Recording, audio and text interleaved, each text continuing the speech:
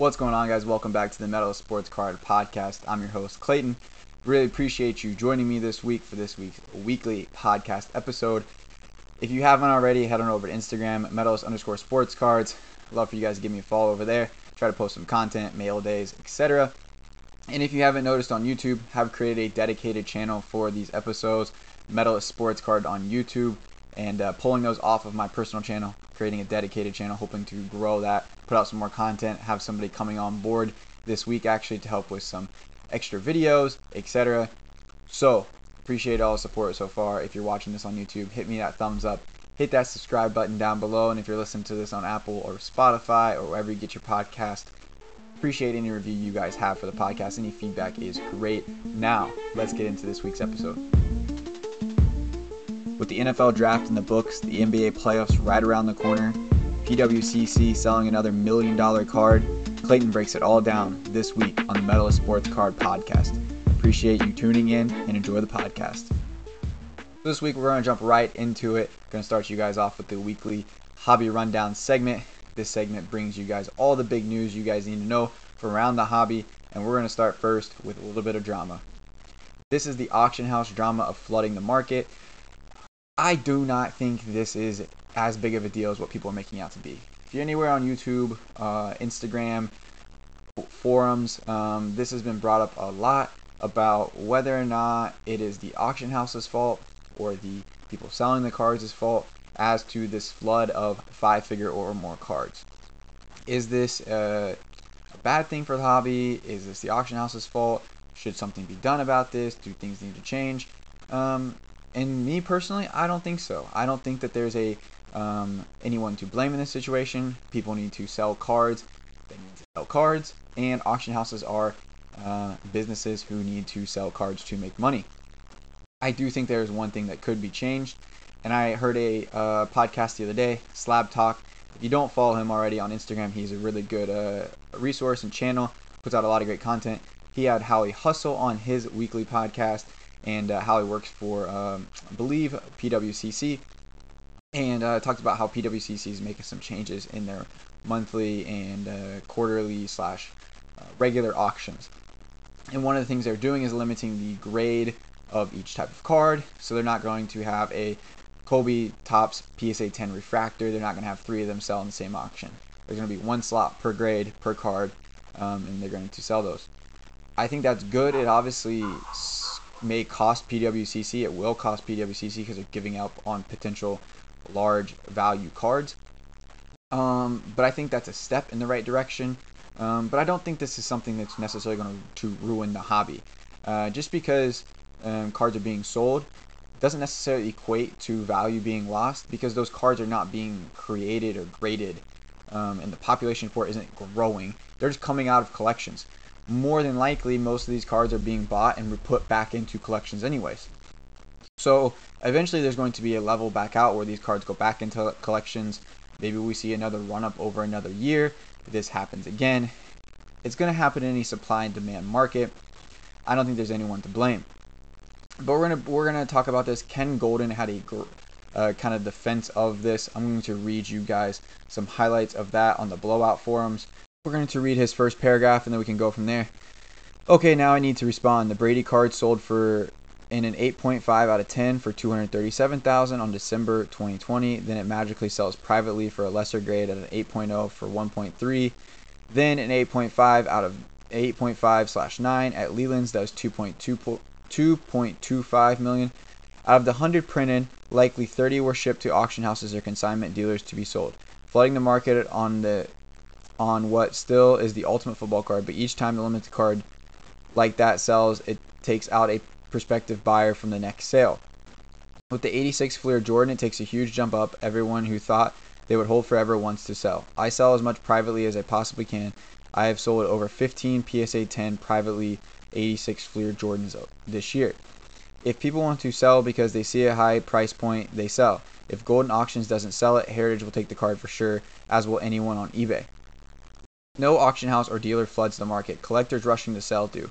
None of these auction houses are printing cards. Collectors held onto them and put them into the market. So please stop with this commentary. If you don't want to see a rare card sold that you own, don't put it up for sale. Just wait. Seriously, would everyone with a Fleer, Jordan, and any grade. Just lock them away for 6 months and see what happens.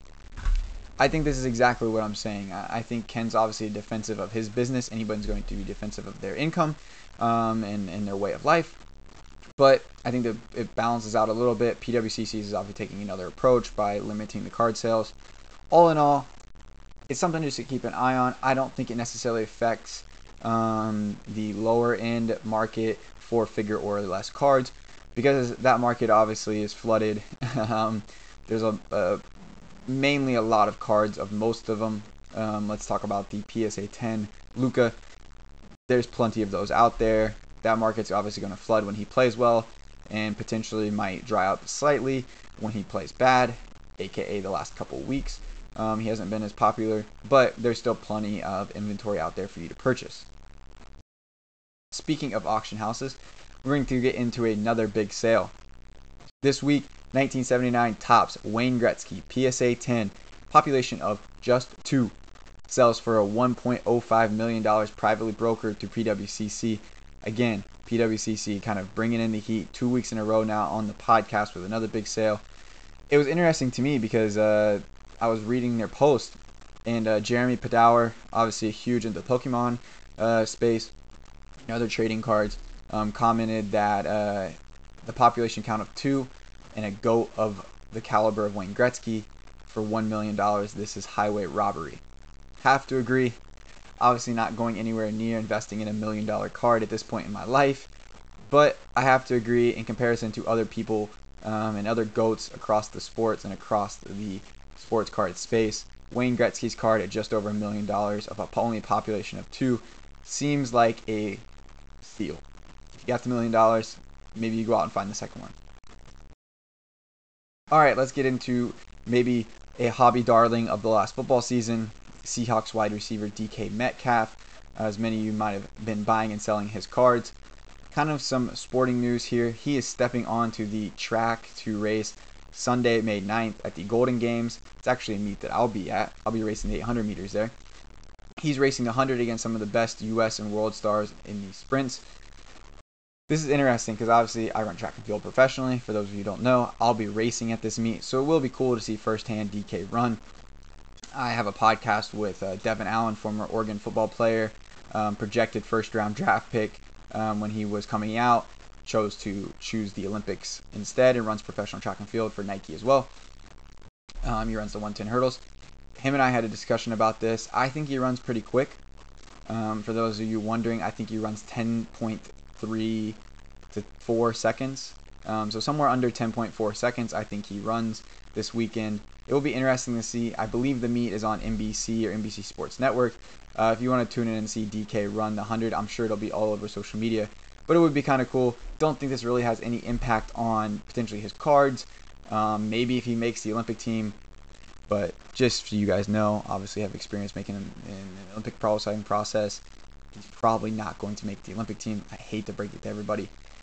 But maybe just something to keep an eye on. It's a fun thing I wanted to talk about. And yeah. So let's get into the final piece of the hobby rundown.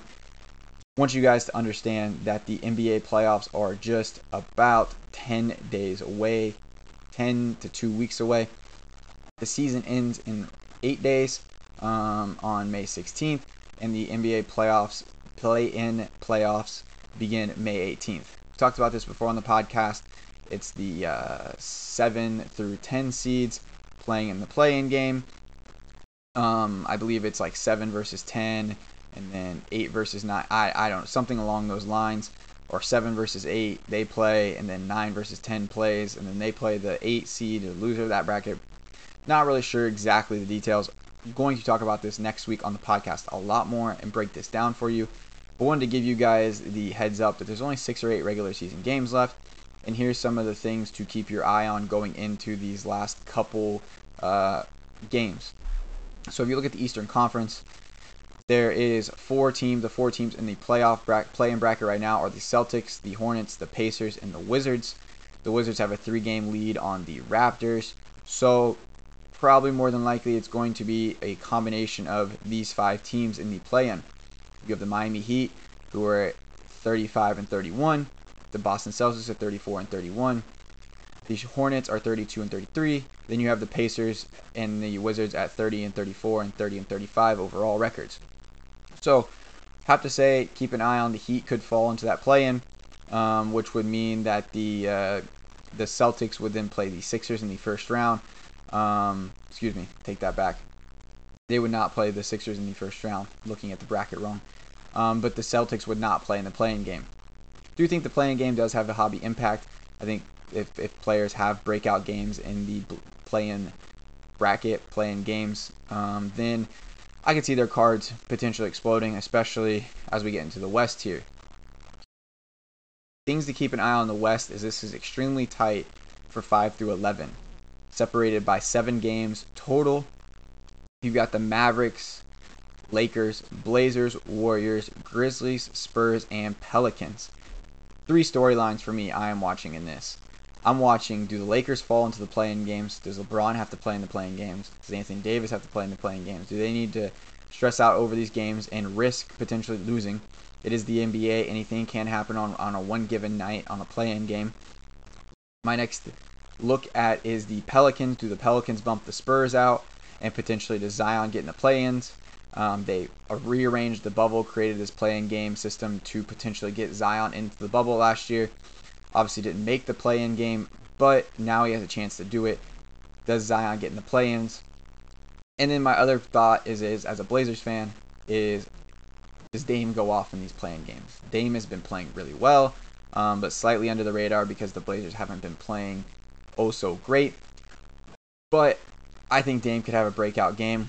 Stashed a few Damian Prism rookies away for this exact reason.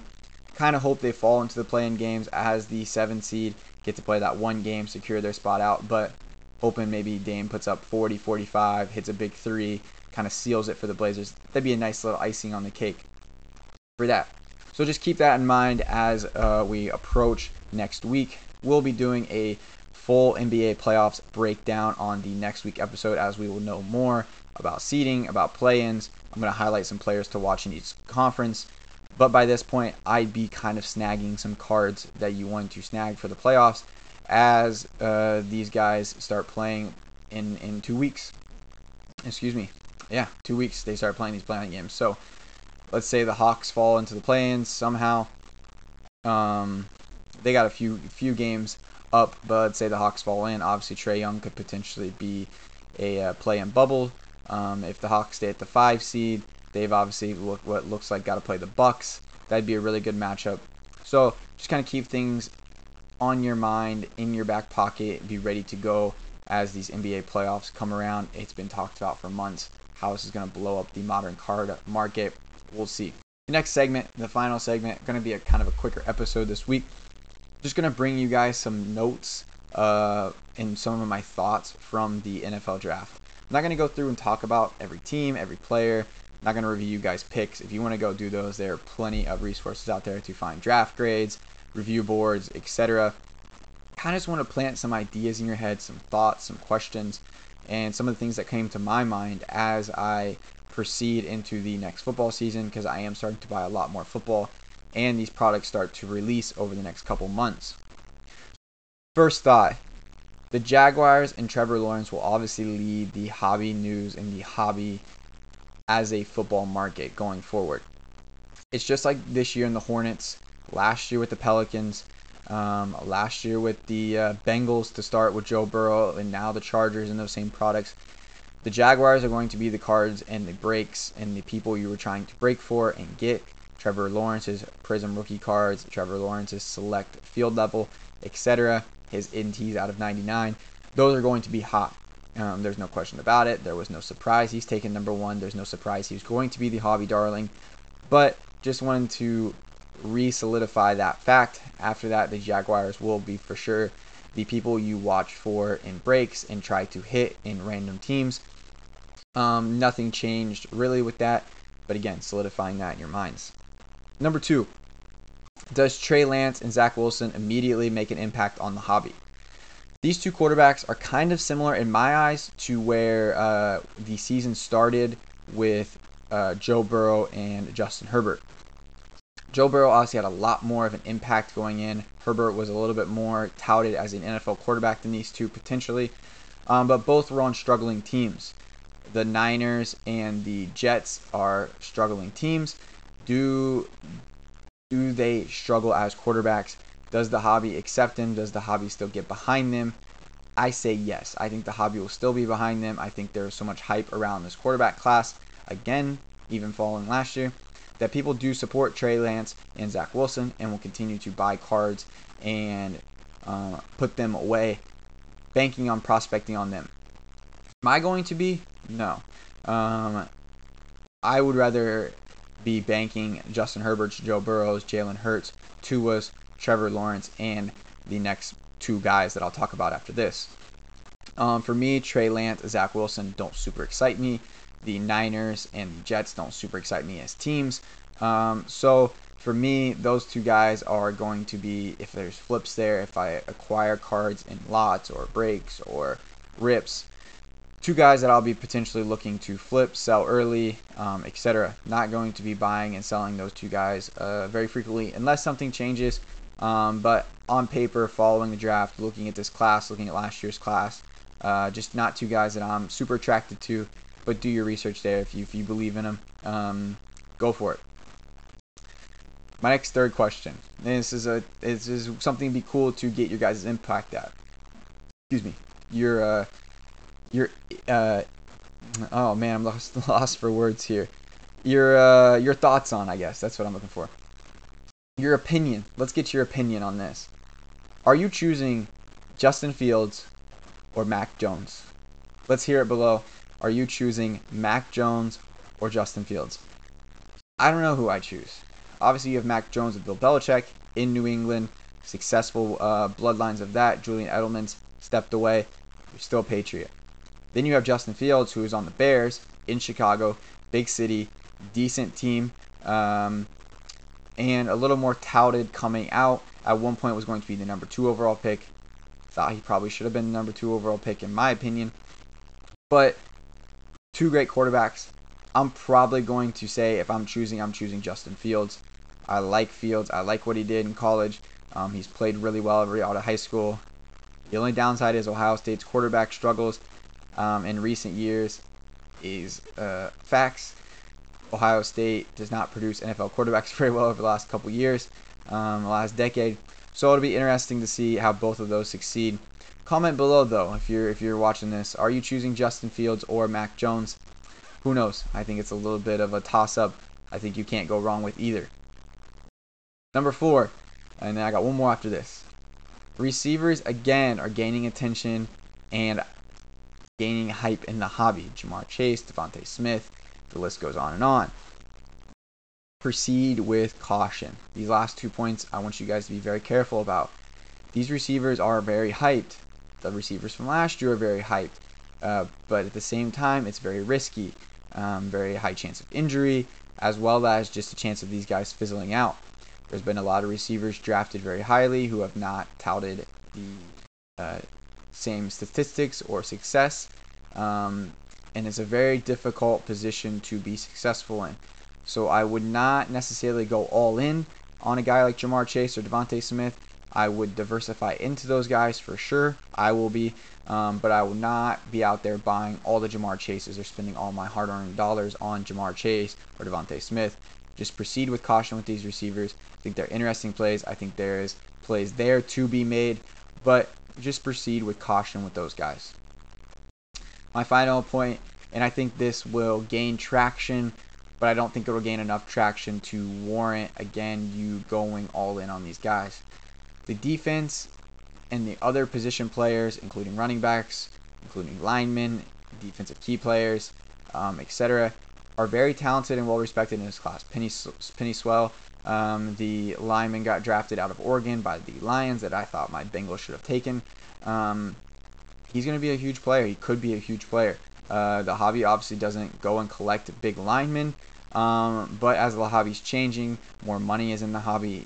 There could be plays to be made if, say, Sewell becomes maybe a Pro Bowler in his first or second year. Obviously, his cards are going to be very accessible in products over the next year. just keep those guys in mind. Najee Harris comes to mind. Powerhouse Alabama, joins the Steelers. Good team, good running back. But again, high risk of injury. Running back, not necessarily overall accepted by the hobby. But still doesn't mean that there's not money to be made when it comes to buying and selling Najee Harris. That's the 5 points from the draft. To me, the draft kind of went necessarily as planned. Nothing super exciting other than potentially that Chicago trade up to grab Justin Fields, replacing Andy Dalton.